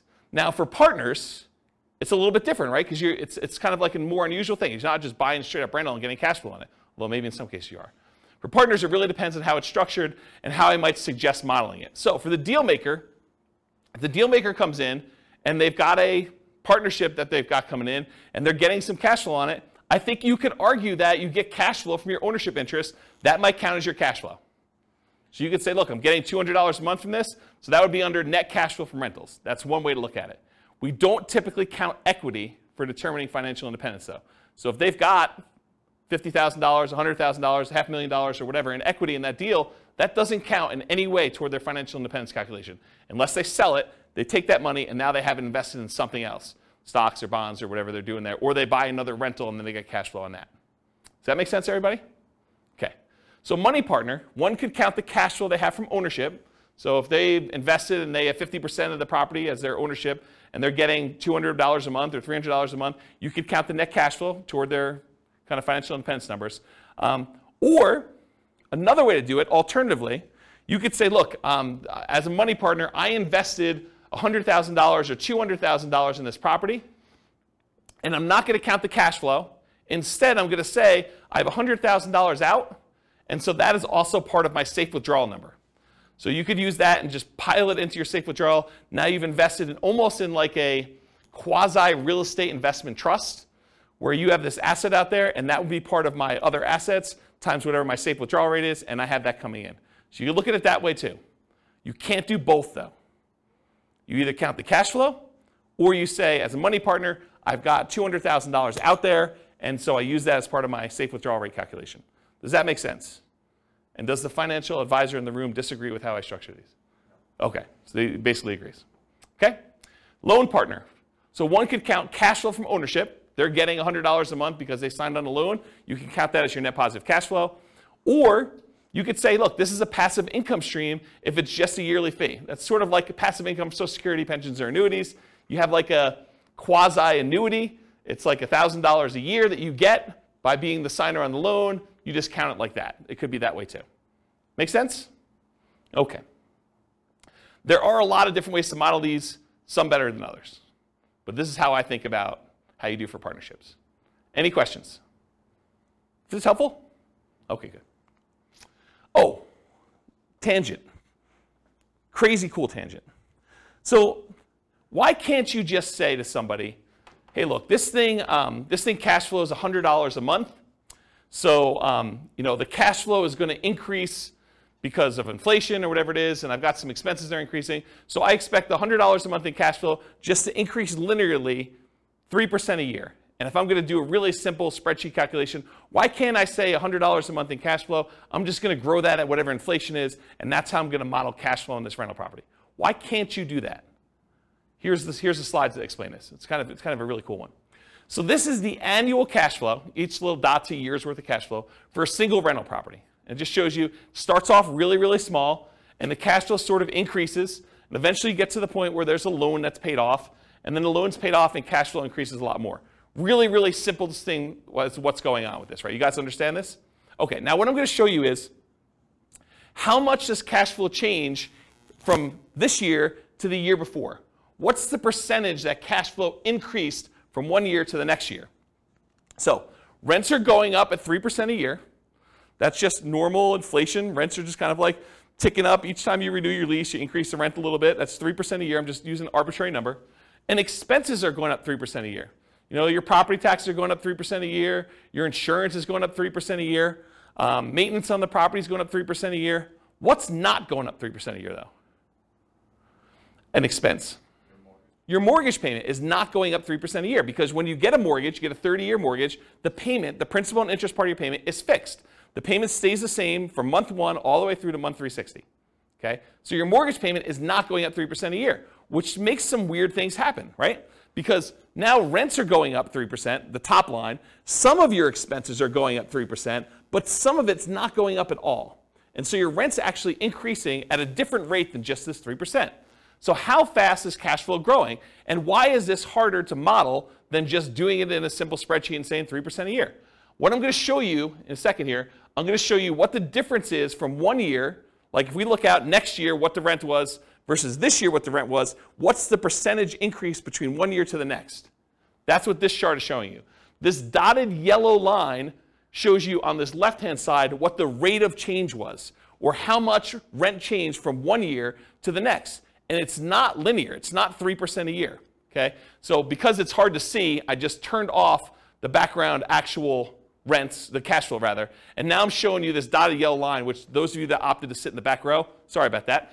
But really, if you could see it, it goes like this. It starts really, really high, and then it kind of it goes down pretty quickly and tapers off. It sort of approaches one fixed number, but then you have this really big bump up when you pay off the mortgage, and then it kind of stays there for a little while, and then it goes all the way back down here, and then it hovers at a fixed rate once you get the property paid off. So here's what I'm trying to show you, though, is when the property is early, it's young, and you've got a small amount of cash flow, and cash flow is increasing, your cash flow is increasing at 20-something% in that first year. Then it kind of goes down, it's at like whatever it is, just under 25% in the next year. But each year, it's increasing slower, right? Your biggest jump in cash flow is early on when you own the property and the cash flow is really small. Here's another way to think about it. You're getting $100 a month in cash flow on a property. You raise rents by $100, on the rent overall. And so maybe your cash flow, let's assume that it goes up that full 100. So you were getting 100, it went up by 100, that's a 100% increase, right? It's not 3% increase. It's not like you went from $100 a month cash flow to 103. It's because you had a fixed dollar amount increase and the cash flow was so small, the percentage that cash flow increase is really, really significant. So you can't just go model in a spreadsheet that I made $100 a month in cash flow, next year I'm gonna make 3% more. You can't do it because it changes every year. And this is how it changes. This is the actual graph that shows how it changes. And it becomes asymptotic, fancy math term for those who know what I'm talking about, but it becomes asymptotic to whatever the rents are going up at, 3%. Eventually, once your mortgage is paid off and that fixed part of that payment eventually goes away, it becomes basically about 3%. Make sense? Okay. And I'm just going to throw a curveball out there. You can tune out for 30 seconds. But if we take into account cash flow that includes cash flow from depreciation, the tax benefits, it's a little bit more interesting because when you lose your depreciation benefit after 27.5 years, your cash flow actually goes down for that period of time. Then a couple years later, you pay off the property, it bumps up, but then it kind of hovers around 3% again. And this curve is a little bit more reasonable because you're already making more cash flow because you had cash flow from depreciation added in. Okay? Tune back in. Welcome back, everybody. All right. I gotta take a drink. I noticed my voice has been weird since I had COVID. Anyone else noticing that? My voice is going? No one else? Just me? A little bit? All right, so changeable assumptions. So these are the assumptions I use. They're based on some characters from the Real Estate Financial Planner podcast, Norm and Norma, if you're kind of familiar with them. So these are the assumptions I use, but you can copy these to your own account and change any of the assumptions. So if you're like, James, I wish you did $80,000 a year in income, or I'm not saving $1,000 a month, I'm saving $2,000 a month, but otherwise this is me, or my properties where I live are not $375,000, they're $200,000, or they're $1 million, or whatever they are, you could change all these assumptions. So Norm and Norma, they're married, they're both 21 years old, recently out of college. They graduated, they work in a technology department of a large healthcare business. They have a total of $10,000 saved up between the two of them, not each. They earn $72,000 per year combined. $36,000 each, or $18 per hour times 2,000 hours worked a year is $36,000 per year. Each person combined $72,000 total. They're saving about $1,000 per month before they buy any houses. They're renting right now, and they're able to save $1,000 a month. They're obsessed about achieving financial independence so they can retire early. And these are the same folks that have gone through all the different strategies we've taught. So it's the same assumptions we use for buy and hold, fix and flip, house hacking, creative financing. All of these are the same assumptions so that we can kind of compare them and see how long each strategy takes for them to be financially independent. They want to find their best path to financial independence together. And for them, that means fastest and safest. They're going to look at some risk things. We're not going to cover risks tonight, but we cover risk in the podcast. They're both taking Social Security at age 67. And I estimated that they're taking Social Security based on them working fully until they're age 67, which in our modeling, they don't do that. So if they're financially independent by age 50, they stop working. So my modeling for Social Security is not conservative. It assumes that they've worked all the way through 67 and that the amount that they're earning at 67 is that they worked through that period of time. But it's not true. And so it's less conservative to model it that way. But my argument is they're already financially independent. Social Security is sort of a bonus, so it doesn't really matter, right? If they really are financially independent by age 50, does it matter that they're getting an extra $1,000 a month from Social Security? I don't think so. It just adds a little extra bump, but they're already there. Okay? That's how I can justify it to myself. Any questions on their assumptions? Cool. So limitations by rule. So if they're the deal maker or syndicator, many of these assumptions don't limit them, except that it's a separate job. So it doesn't matter how much they make or what their savings rate is or anything like that. If they're the deal maker, they're not concerned about debt to income and being able to qualify for loans or how much money they have to invest in the deal. They're the ones putting together the deal themselves. So as long as they can work enough hours to do the deal maker syndicator thing, it doesn't matter to them. It's not a limitation. Now, they could invest their own money or credit in other deals. I didn't model it that way, but because they have their full money that they've been saving up and their full credit that they were using, they could go do in parallel buy and hold, house hacking, Nomad, creative financing, fix and flips. They could do other stuff in addition to these partnerships. I didn't model it that way. I basically said they're investing in the stock market instead. So they could be doing this in parallel. And if you want to know how that performed, go look at previous classes. Now, if they're the money partner, though, the amount that they have saved invested is the primary limitation. The fact that they're saving $1,000 a month, that's going to limit what they can do. If a deal syndicator needs someone with $50,000 and they only have $20,000 saved up, they can't do the deal unless they become one of two money partners. So it doesn't matter if they can qualify for loans or anything like that. The money that they invest in the partnership likely limits them to being able to do other deals in parallel, though, as well. So because they're putting money into other deals, they're not going to have down payments for doing Nomad or buy and hold or house hacking, and not until much later when they have money coming in from those deals. Does that make sense? Okay. And if they're the loan partner, their ability to qualify for loans is the primary limitation. It doesn't matter if they have enough down payments or anything like that, but the loans they do might limit their ability to other investing in parallel. So if they got 10 loans out in partnerships, they can't do their own buy and hold with 25% down for themselves unless they do weird loans for those. Okay? All right, some more changeable scenario assumptions. I modeled this for 60 years. I assume their effective income tax rate based on the $72,000 that they're earning is 17.85%. I assume 3% inflation. Yeah, I know. This is like a reasonable inflation number, not what we're seeing right now. Mortgage interest rates, same as previous classes. We're using a 4% yearly safe withdrawal rate, and we're saying that once they are earning $5,000 a month as their minimum target monthly income in retirement, and that does adjust up with inflation, but when they achieve that, then they're considered financially independent. So they're making $72,000 a year, which is $6,000 a month, and I'm saying $5,000 a month is their target. Why am I saying $5,000 is their target when they're currently earning $6,000? Anyone know? They're saving $1,000 a month. So in order to be financially independent, they don't need to have that savings amount as well. So this is how much they're living on. Okay? And then ideally, they want to make $10,000 a month. So we do the math for when they earn that as well, but not in this class. All right, so let's go talk about some results, and then I'll get into their partnership stuff. So these are summaries of some of the numbers from previous classes. So the first ones we're going to start with are the buy and hold ones. So they did no real estate at all. They only invested in stocks. It would take them 40.17 years to be financially independent. So 482 months. And the stock market, I think, is growing at 8%. We just assumed 8%. Does that seem reasonable for assumption for a stock market? 8%. Is that what you use? We do it based off of a balanced portfolio in all cases, not necessarily just an all-stock portfolio, because like the S&P 500 returns 12%, but that's assuming that U.S. equity markets are going to perform the same way going forward that they always have. Yeah. So we don't have that assumption.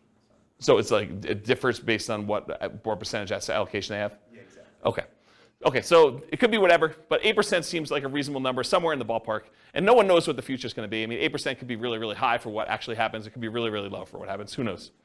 So 40.17 years, that's why we do Monte Carlo modeling in the advanced analysis that we do. This is all static. Whoa, it's really high. 40.17.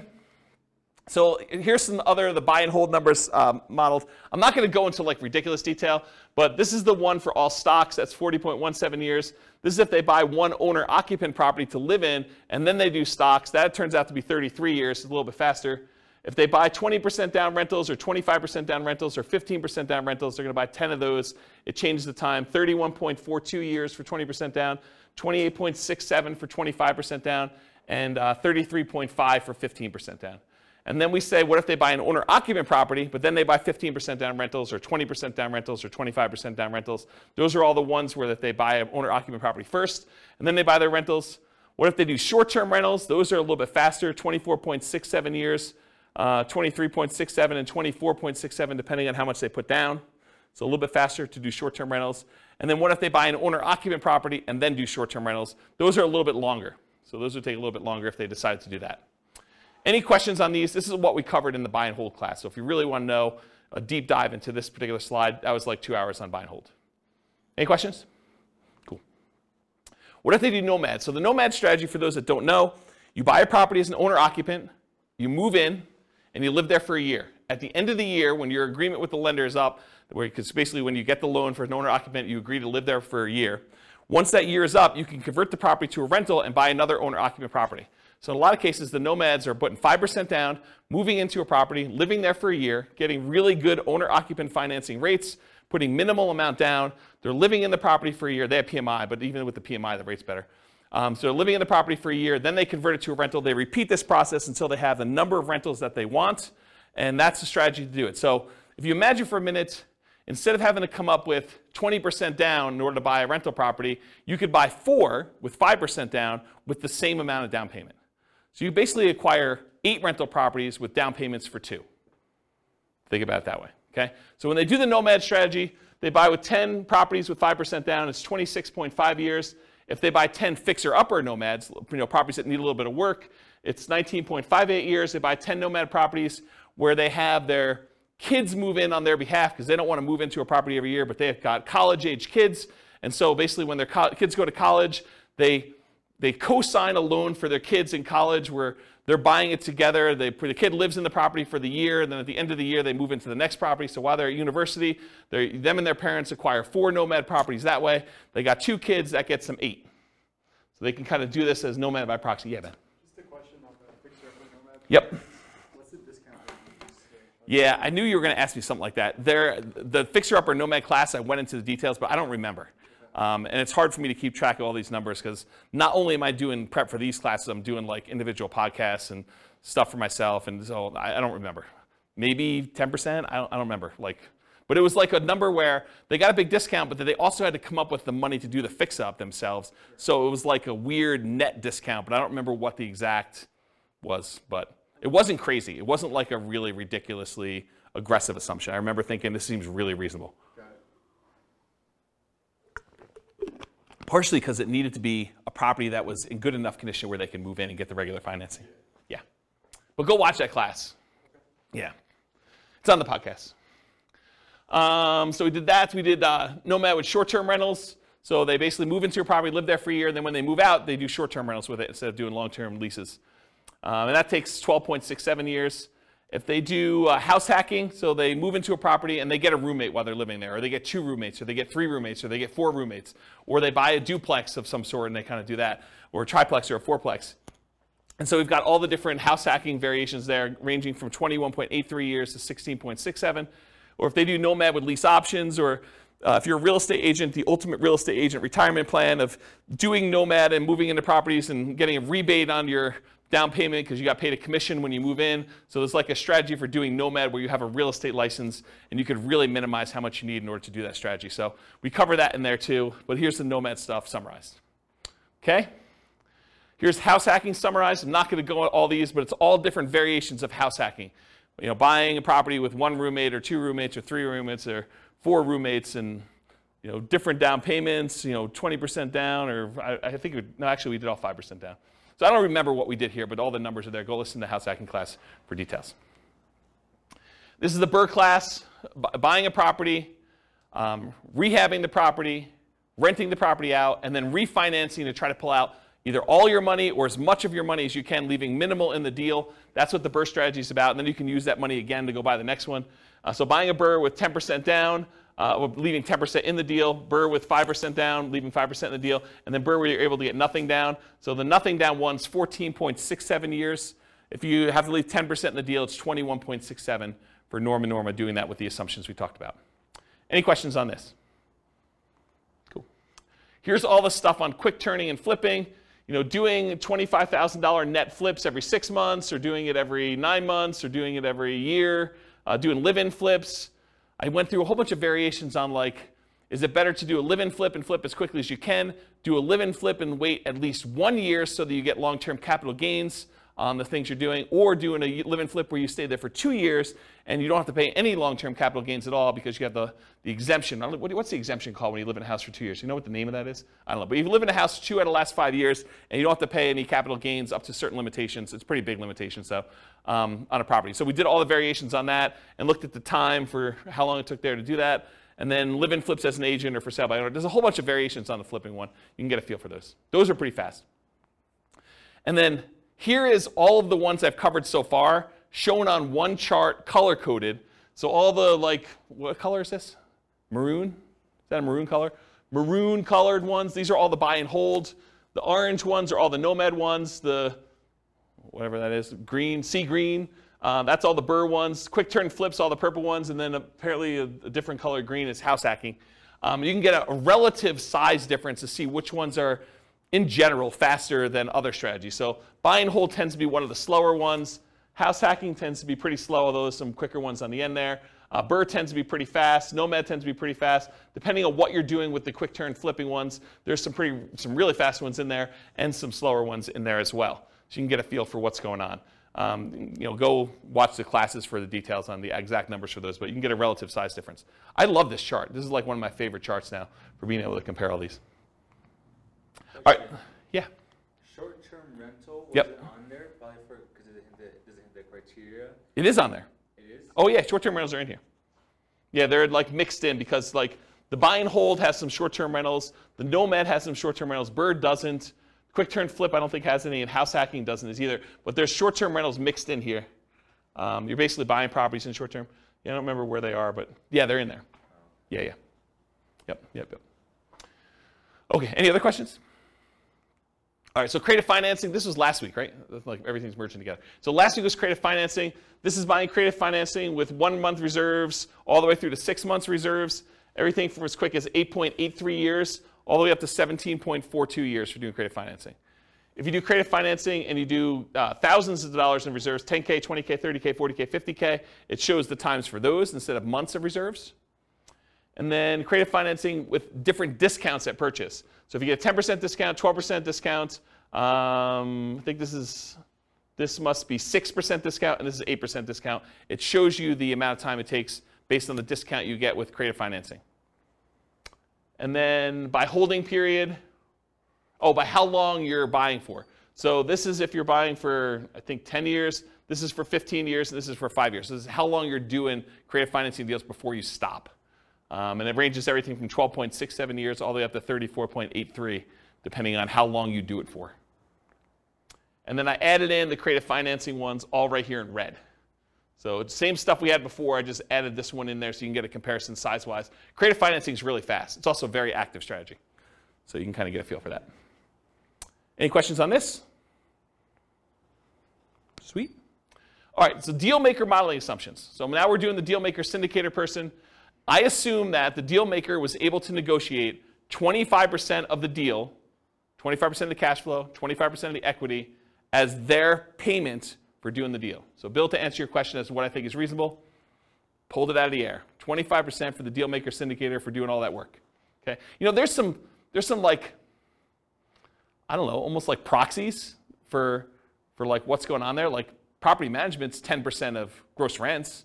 So you can figure out like what that is as a percentage of real cash flow and what that is as a percentage of, equity at the end. And you can kind of get just a corollary for just property management as like that there. But then there's other stuff you're doing as well, like managing the partnership and acquiring the deal. And so, I don't know, you could sort of do that. But anyway, 25% of the deal, 25% of cash flow and equity. They're acquiring the deal. They're doing property management. They're also managing the partnership. They're disposing of the deal, although it's not modeled, because I assume that they hold it forever.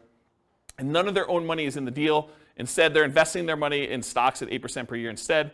And they're not limited by debt to income or money. They don't need to have debt to income because they're not qualified for loans. They don't need to have any money because they're using a money partner to do these. 25% of the deal. How long does it take? If they do a deal every 12 months, 10 total, it takes them 21 years to be financially independent using those assumptions, where they're getting 25% of the deal.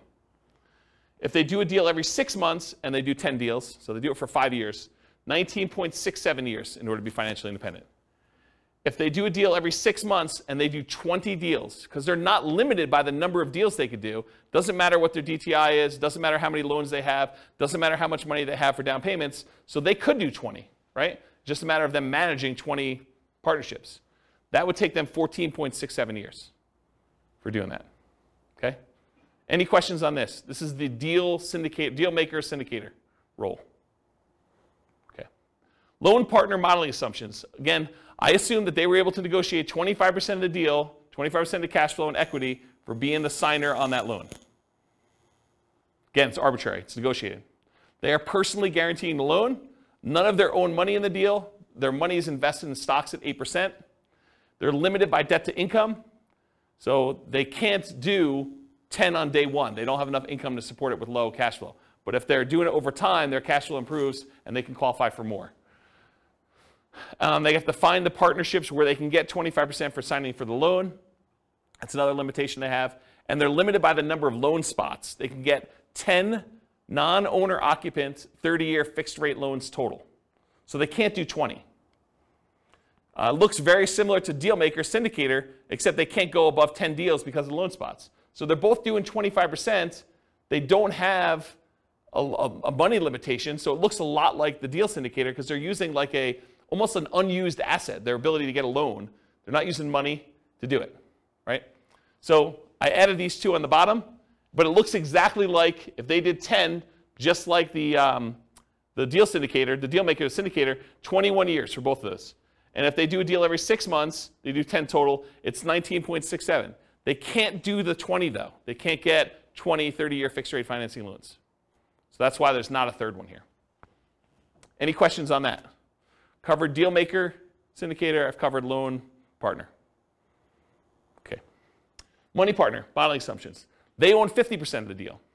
50% of the cash flow and equity in the property. They're putting up all the cash required to do the deal, 25% down, closing costs, reserves, etc.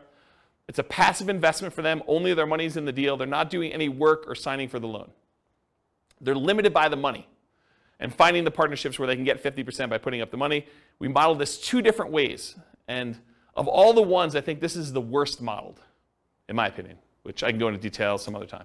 As 50% of the property based on when they'll have enough to do a full 25% down payment, closing costs, and reserves.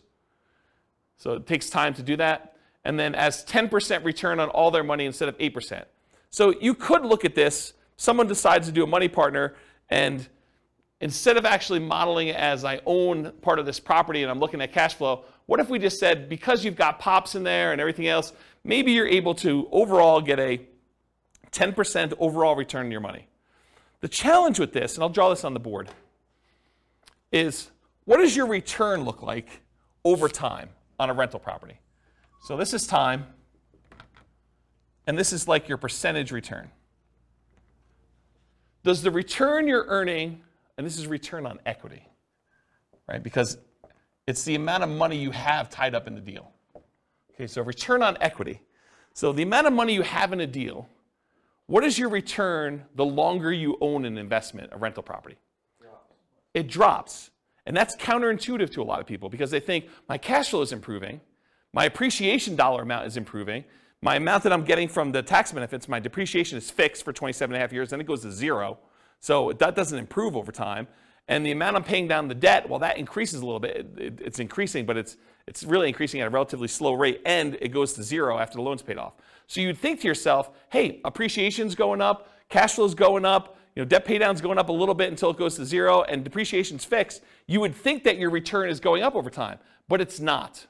The dollar amount you're making on the investment is going up, but the amount you have in equity is also growing. And the amount you have in equity is growing faster than the amount of your return is growing. So what tends to happen to your return over time is it tends to go down, and then it becomes asymptotic to what numbers? Anyone know? Anyone know what this number is right here, like at the low? Once a loan is paid off and once depreciation has gone away, what does it actually equal? It equals cap rate plus your raw appreciation rate. So it's whatever the cap rate is in the property, which is your return and cash flow of a property that doesn't have a loan, plus whatever your raw appreciation number is. So if properties are going up 3% a year and your cap rate's 5%, this is 8%. So your return approaches whatever your cap rate plus your appreciation number is at the bottom here, and it starts off really high. Your return on the equity you have starts off at the highest it is, and then your return goes down over time. So the longer you hold your investment, the lower the return you're getting on that investment is. It's counterintuitive to a lot of people, which is why some people will argue that whenever your overall return on equity drops below a certain threshold, some people might use 10% as an arbitrary threshold, they will either do a cash out refinance to raise up their rate again, minimize the amount they have back in the deal, or they'll sell the property and re-leverage up. Does that make sense? So you could go and say, as a strategy, hey, whenever my return on equity drops below X, then go ahead and sell the property, redeploy it as 2 different down payments or 3 different down payments or however many you can do with how much is in there, and then reboost the return you're getting on the assets you have. Does that make sense, everybody? Okay. Any questions on this? Pretty cool, right? So I was telling you this because when I kind of bumped their return up to 10%, you're like, why'd you use 10%? Well, because I think rental properties, especially leveraged rental properties, can beat a 8% return, right? Typically. Although in this case they only own half, but it could beat a 8% return from the stock market, in most cases leveraged. But over time though, this goes pretty low. You know, if you really only have 5% cap rate properties and a 3% appreciation rate, it really literally is going to 8%. And if you're a money partner and you own half of this property, you're getting 4 on your money. So you'll probably want to get out of this deal at some point or refinance out and have less in the deal so that your return on the money you have invested is higher. So I used 10 because I picked it. I went and I actually looked at the average for the first, I think, 10 years, and it was higher than that, but not much. But you can go look at those numbers on there. Okay? So I'm going to model it 2 ways. I'm going to model it where they own 50% of the rental, but they put down the whole down payment. I'm going to model it where they put 10% return on all their money. So instead of the stock market money that they were earning 8%, I'm just going to say it's earning 10. And we'll look at the difference between those two. So these are the two. If they own 50% of the properties, it takes 46.8 years, 46.08 years. If they get 10% return on their money instead of 8%, it's 33.17 years. So pretty slow compared to the other strategies. Okay? Any questions on Money Partner?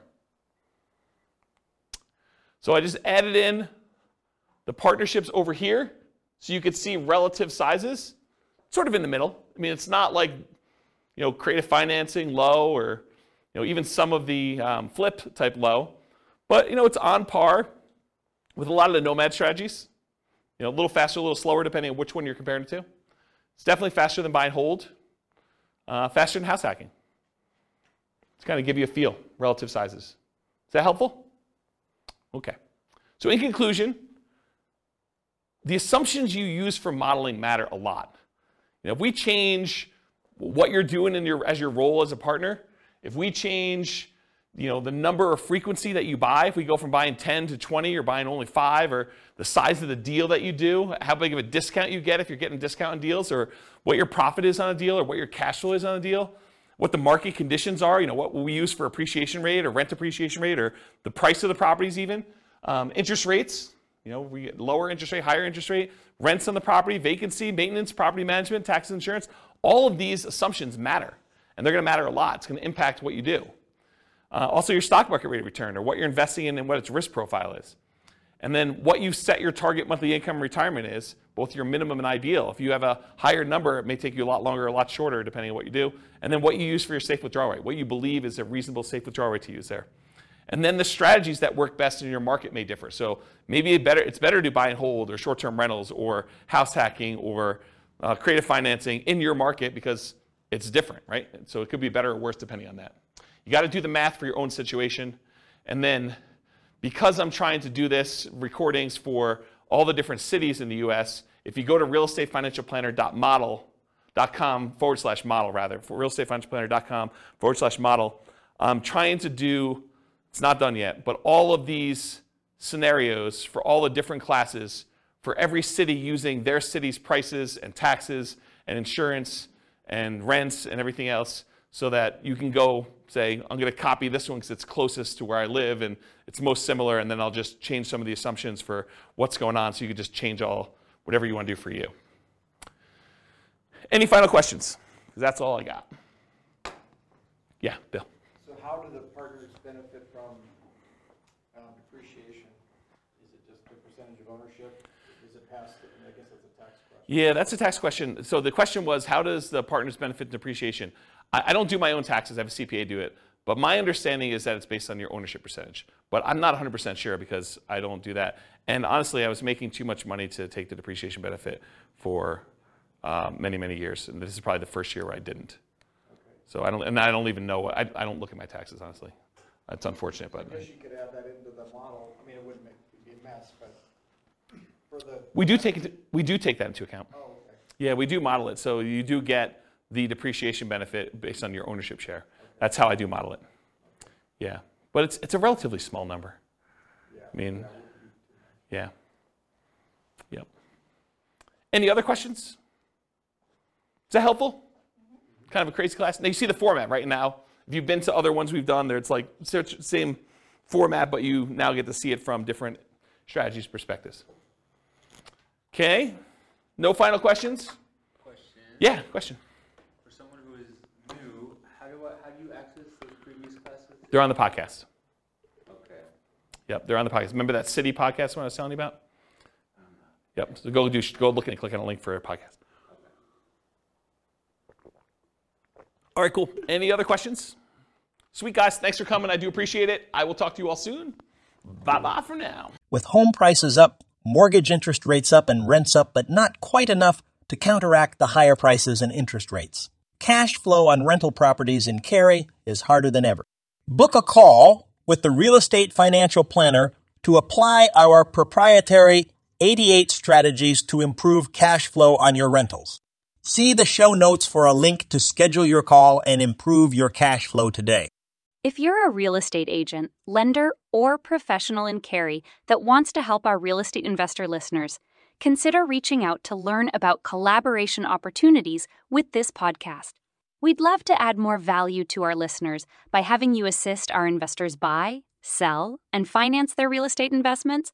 See the show notes to schedule a call to discuss collaboration opportunities.